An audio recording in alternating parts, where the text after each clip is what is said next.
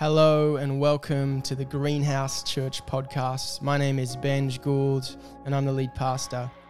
We are all about creating an environment where anyone can follow the way of Jesus. So we hope that this teaching helps you on your way.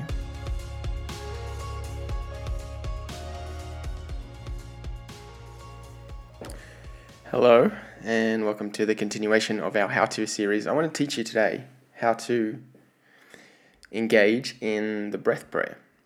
Now, there is a verse in Psalm 46, verse 10. Beautiful verse. Be still and know that I am God. A pretty interesting verse when you think about it, that there is a sense of knowing God when we are able to still ourselves, when we're able to slow down.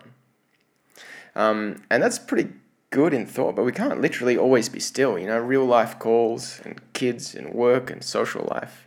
And there's another verse in 1 Thessalonians 5 that says, pray without ceasing. That's also a pretty nice thought. But, you think about the practicalities of that. How do I actually pray without ceasing? I can't just cancel everything going on in life and just, lock myself away in a room. I wonder if that verse, and along with the kind of invitation to being still, I wonder if there actually is a way to achieve that. And I think one such way is through breath prayer.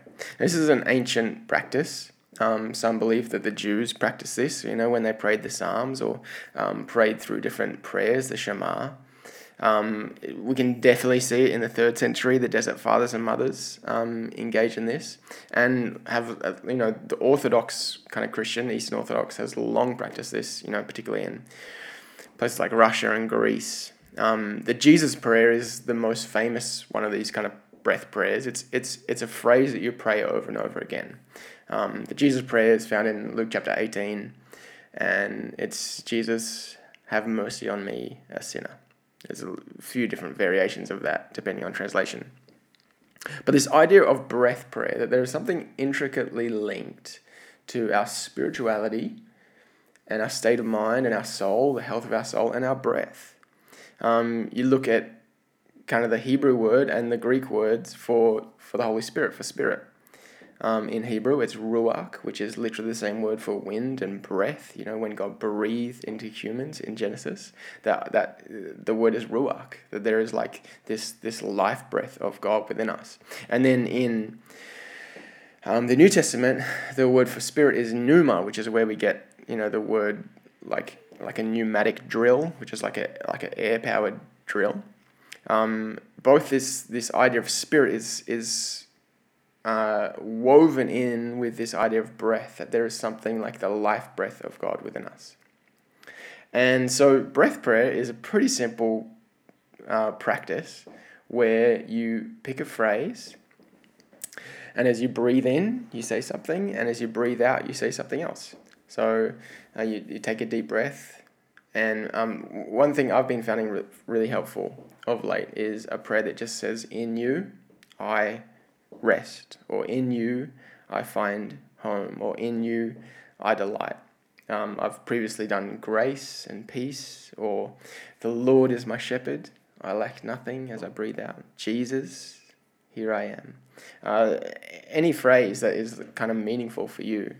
But there's something about it, like just to breathe in you, and then out, I rest. In you, I rest.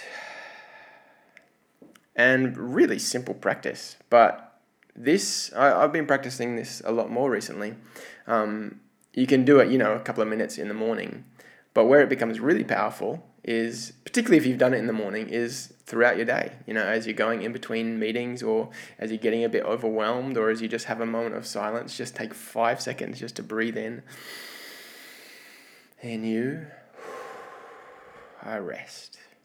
There's something about that for me that is really it centers me back. There's that Henry Nouwen quote that in contemplative prayer, we can find home wherever we are. Or in breath prayer, a prayer like this, a prayer that kind of centers us, we can find home wherever we are, no matter how busy your schedule is, how full or frantic your life feels, you can just take a moment of 5 seconds and find breath. Remind ourselves of the Ruach, the Pneuma that lives within us, that God is close. So I hope you find that helpful. It's certainly been a helpful practice